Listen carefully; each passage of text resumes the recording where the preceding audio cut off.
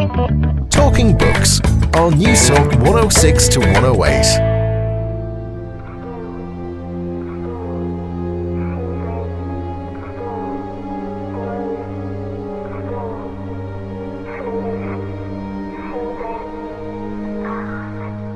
And in surfing, it's one person's great wave is another person's nightmare.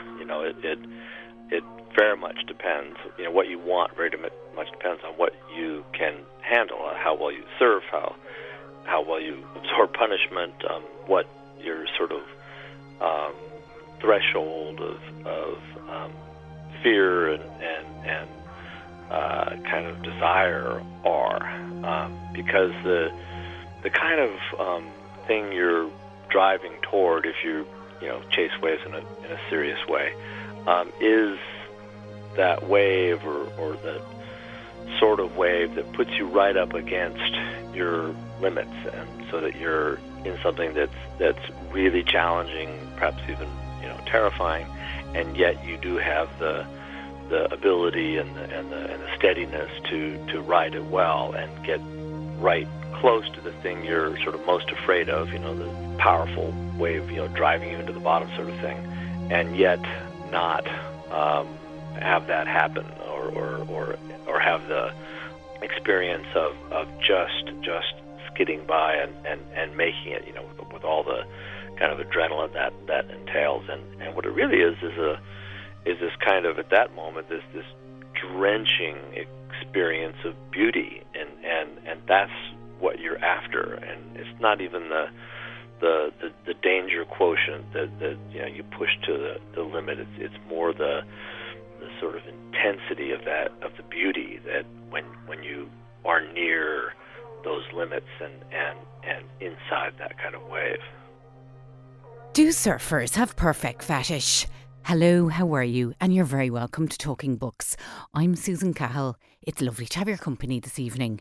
Waves are better than anything in books, better than movies, better even than a ride at Disneyland. Because with them, the charge of water was uncontrived. It was real, and you could learn to manoeuvre around them, how long to wait on the bottom, how to swim outside beyond the break, and eventually how to body surf. So writes journalist, author and legendary surfer William Finnegan in his awe-inspiring memoir, Barbarian Days, which won the 2016 Pulitzer Prize for biography. Well, tonight in Talking Books, we're going to travel from California to Sri Lanka to Fiji, Australia, South Africa and further afield, chasing waves with William Finnegan, and unpack whether surfing is a sport or a spiritual practice. Hello, my name is William Finnegan.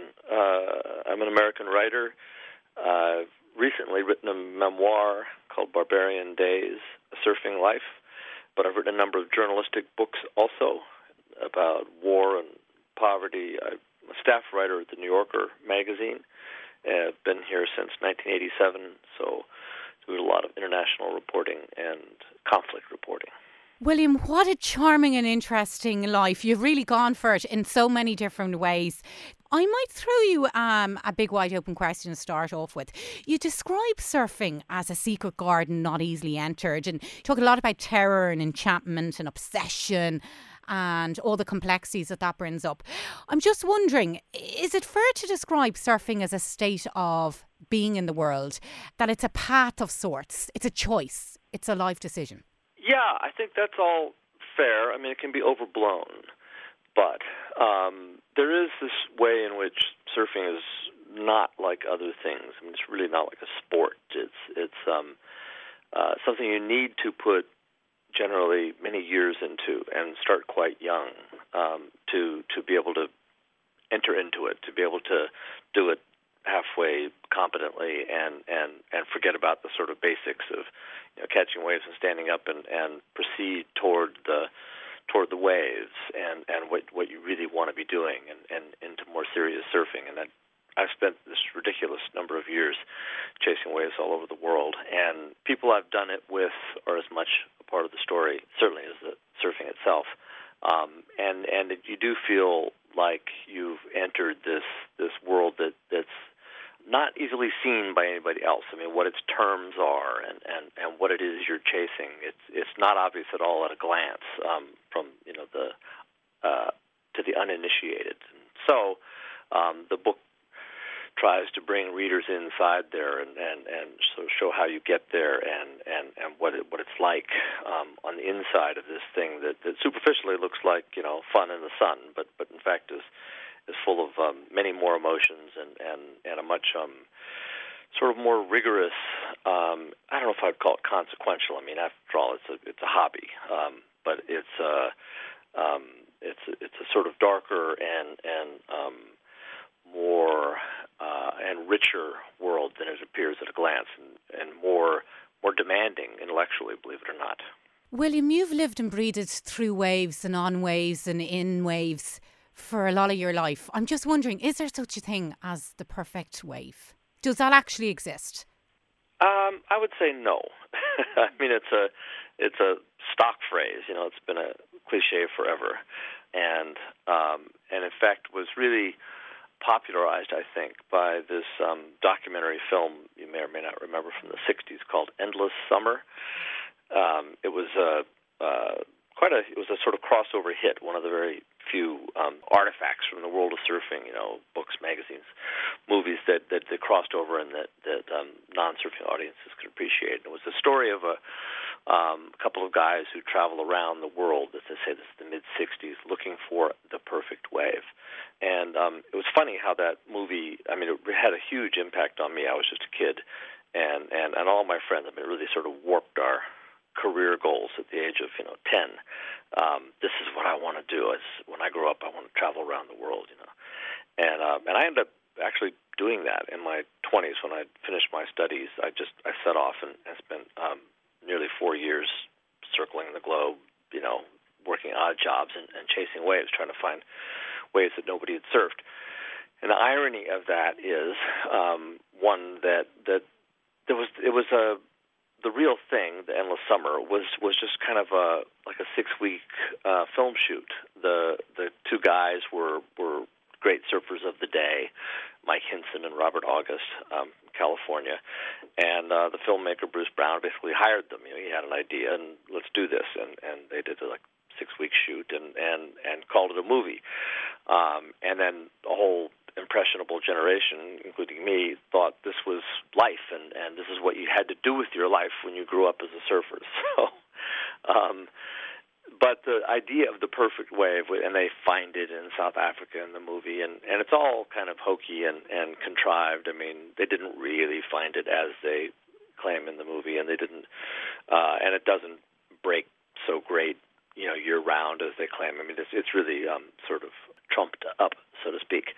And the reason I say no to the idea of a perfect wave, I guess, is because waves are such, they're not like some stationary object in nature. It's not a diamond or a rose, something you can contemplate. It's this kind of quick, violent moment in the ocean at the end of a long chain of other forces, the storm that creates the wave and sends it, and then as it feels the bottom and starts to break, and I mean, it's another great cliche, but no two waves are the same. I mean, there are great waves, and that's said from the surfer's point of view, a great wave. But the idea of perfection as this kind of achieved and static thing it doesn't really apply at all to what surfing is. I was very interested in what you wrote in terms of how you're on a wave, and there's this violence and then there's this beauty, and how you capture that beauty, but also I think you describe it as the fear line. Can you talk me through all of this? I think somewhere you say that the surf was your refuge, your happy hiding place, but it was also a hostile wilderness, a dynamic, indifferent world. It's your enemy, it's your friend, it's the beauty, it's the drive, it's so many different things. But there is the dark side creeping up as you practice through the wave, isn't there? Yeah, I think that passage is from quite early on in the book, where I'm trying to account for, learning to surf. That was, I grew up in California, but we moved to Hawaii when I was 13. My dad got a job over there, and I've been surfing for a few years, and it was just this dream come true. And and we lived quite near the beach, and so I was surfed constantly and in more challenging, exciting waves, and it was really great. But it was in my sort of description of learning to surf in those years. I tried to draw this distinction between surfing and other things one might do, other sports, where there's always, especially when waves get a little bigger, there's always this fear line, as you mentioned, that you have to reckon with what you can handle. The waves are now getting bigger; they're getting more powerful. Can I go out there? Can I go over there where it's really concentrating its power, and the more exciting waves are there, but can I handle it? Or, worst case, will I drown? So that's always there, and as you get older, you get stronger, you get more competent. It moves back. It moves back. What was scary last year is manageable this year. But that factor, that aspect of surfing, is really distinguishes it. I mean, I don't think that kids, heading out to the rugby fields that worry, gee, I might die today. But that's there, that kind of shadow. As I say, not every day, smaller days not, but as the waves get better and the waves get more powerful, it's a constant consideration. And so it was this very mixed. I was writing, I think, in that passage also about I'd been confirmed. I was raised Roman Catholic, and then given by my parents the freedom to decide. You're now an adult in the eyes of the church. You don't have to go to mass if you don't want to. I couldn't believe that when I heard it, and promptly said, okay, then I won't. And then felt quite sort of adrift. My family was the oldest kid. They're still going to mass, and I've got my Sundays free. And, of course, spent all that time in the water. And the kind of ways I felt adrift and like I had perhaps, to overblow it slightly, to like I joined some other church, this sort of pagan form of worship out in the ocean. And these sort of existential questions are around you all the time. Do you think it's possible, though, when you love something so much and you've got huge drive and passion, that some days our judgments, maybe our judgment call, it can change? And do you think it's a given that on any given day that we can know what our limits are on the water? Now, I'm asking you this as a sailor. I'm just wondering that we have very good days and we have very bad days, and we can make brilliant judgment calls, and then it can all fall apart. Yeah, that's, of course, the great unknown as you judge your abilities. Can I handle this? Both as a kid and in one's maturity, and then now for me in one's declining powers. I'm in my 60s now, and I don't surf as well as I used to. I still have, I know as much as I did. My judgment is not impaired. I think, I can do that, but can I really? As I say, the waves get more serious. But from childhood, making those judgments, I think I can handle this. But of course, you don't know what's going to develop, how critical the situation may become, and a lot of the stories I tell in this book, what happens is the unexpected.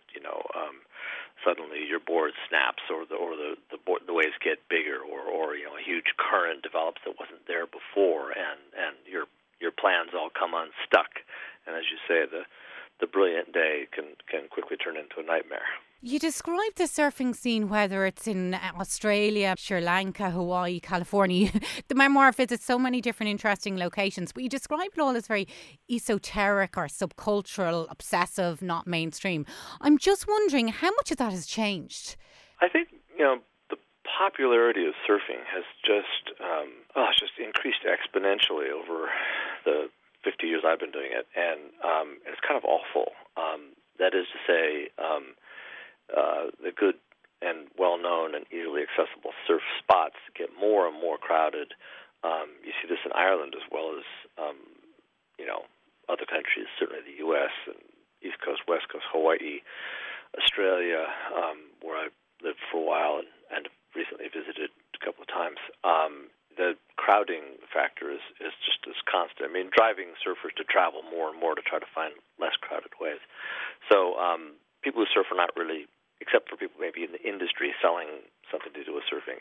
Surfers are generally not happy with increased popularity of surfing. I see that surfing will now be included in the 2020 Olympics in Tokyo, which is not happy news for me and a lot of surfers who think like me, because the sort of mainstreaming of surfing, the idea that sort of anybody can do it and everybody will, I mean, it's not that so many people will become serious surfers, because it's such a commitment of time and more than that, it's you have to really kind of submerge in it to become somebody who's going to be surfing serious waves and competing for those scarce resources. Still, the sort of mass popularity is, I don't know, makes me uncomfortable. I find myself in conversations with people telling me they're going to take up surfing, on their next vacation, sort of thing, because you see it all around you in commercial settings. Everything being sold with surfing imagery and an increasingly kind of healthy mainstream kind of sport framework around surfing, but that really barely fits. I mean, most surfers have nothing to do with competition, or you can go your whole life surfing and never even see a contest. The formalized competitive part of surfing is really way over at the margins of the thing itself. But it's changed a lot from being relatively obscure and subcultural to being kind of right in the center of especially youth culture. You talk a lot about wave judgment and reading the waves, and what I found really interesting is, and whether it's you're a sailor, you're a swimmer, you're a fisherman, whatever you're doing on the water, there's swell size, wind speed, wind direction, all of that stuff. In your case, you're dealing a lot with sandbars and stuff like that, but a lot of the deciding factors and staying on your surfboard are actually non-oceanic. So it's your mood, your state of presence, your muscles, and how you deploy them, I suppose. It's true. There's this combination of the athleticism of surfing and having that all together and doing what you need to do to surf well. But then there's the judgment, the sort of ocean judgment. That's I think the kind of less appreciated part in a way. I mean, anybody can watch a surf video and say, "Oh, look at the wonderful things that guy is doing."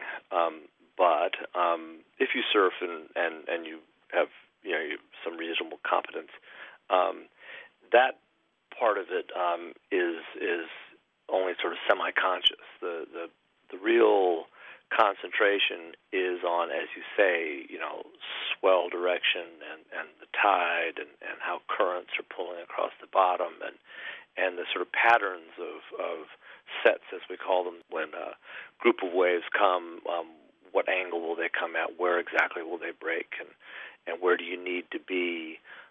That study, this very, very close study. I mean, most people have a local spot, a place they mainly surf, or a group of places around here where they live, and they're locals trying to get those spots wired, as we say.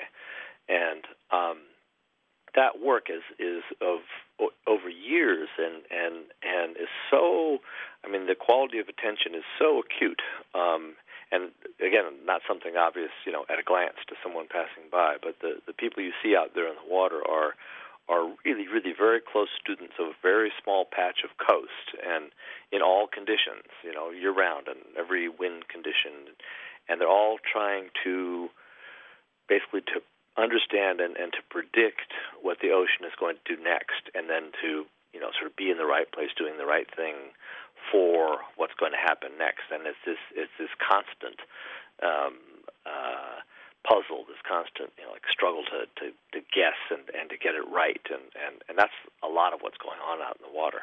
So much concentration. You describe a swell as one of God's jazz solos. I thought that was brilliant. I just got me thinking, how much of surf science is beyond our understanding? Do you think we can know it all? No, we can't. I think that passage was trying to get at the limits of how much you can understand. Because there are these patterns, and surfers are constantly discussing, this is like, that other southwest swell we got last year, after the storm that, and sort of trying to place things in an analytic context. And so, with this wave interval, that's the number of seconds between waves passing a fixed point, which is a kind of crucial bit of understanding what's going on with waves, and all these other variables you're trying to sort of feed into your understanding of what you're looking at and what you ought to be doing while you're surfing. Then there's everything beyond that little grid that you can set up to help you, and that you can't possibly predict and need to deal with as it appears. So there's plenty of luck factors into it there, and the limitations of your ability to understand what the ocean is doing are constantly being sort of reinforced, and you're constantly being reminded of them. It's a bit like humanity and people. You're always wondering what they're up to. What are they doing, aren't you? And certainly as a journalist, I'm sure that's taken you in some very interesting directions. Can you describe Fiji in 1978? I loved reading about all the planning that you did, getting to, have I pronounced this correctly, Tavarua Island, is it? Yeah. Can you describe it? Because I'd say a lot has changed now since 78, because obviously lots of hotels, you've got water systems in there now. When you were there, you had to go over on a boat holding all your water, didn't you? Yeah, that was sort of a high point in that long trip I mentioned that, a friend and I started in 78, and we were in the South Pacific, in Tonga and Samoa and Fiji, and island groups looking for waves in a lot of places where surfers hadn't been before. People had never seen a surfboard. And we just had, this was long before the internet, of course, and Google Earth and all that good stuff. So we just had navigational maps, that we carry with us and study very closely, trying to figure out where there might be good waves and where the prevailing trade winds might strike those waves at the angle you hope for with surfing.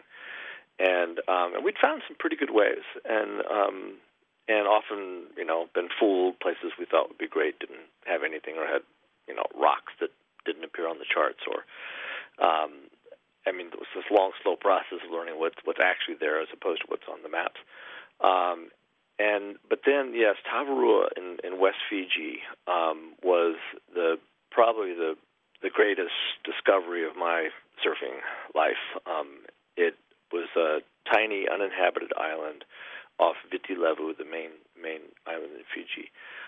We weren't the very first guys to surf there. We'd overheard on marine radio on a yacht a little sort of crackling reference to a perfect 300-yard left, which is a phrase to prick up any surfer's ears. And so we'd had a notion that somebody had found some great wave out there. And eventually we ran across one of the guys in a little town called Lautoka and got him to tell us where they had been. So there'd been a couple of people who'd found this wave off a sailboat. We didn't have a boat. We were just, backpacking with surfboards. And so we got some fishermen from a village across the channel to take us out there and just camped. And there was no fresh water on the island. It was a tiny place. But the setup was fairly fickle. It was there were many days without waves. It was inconsistent. But when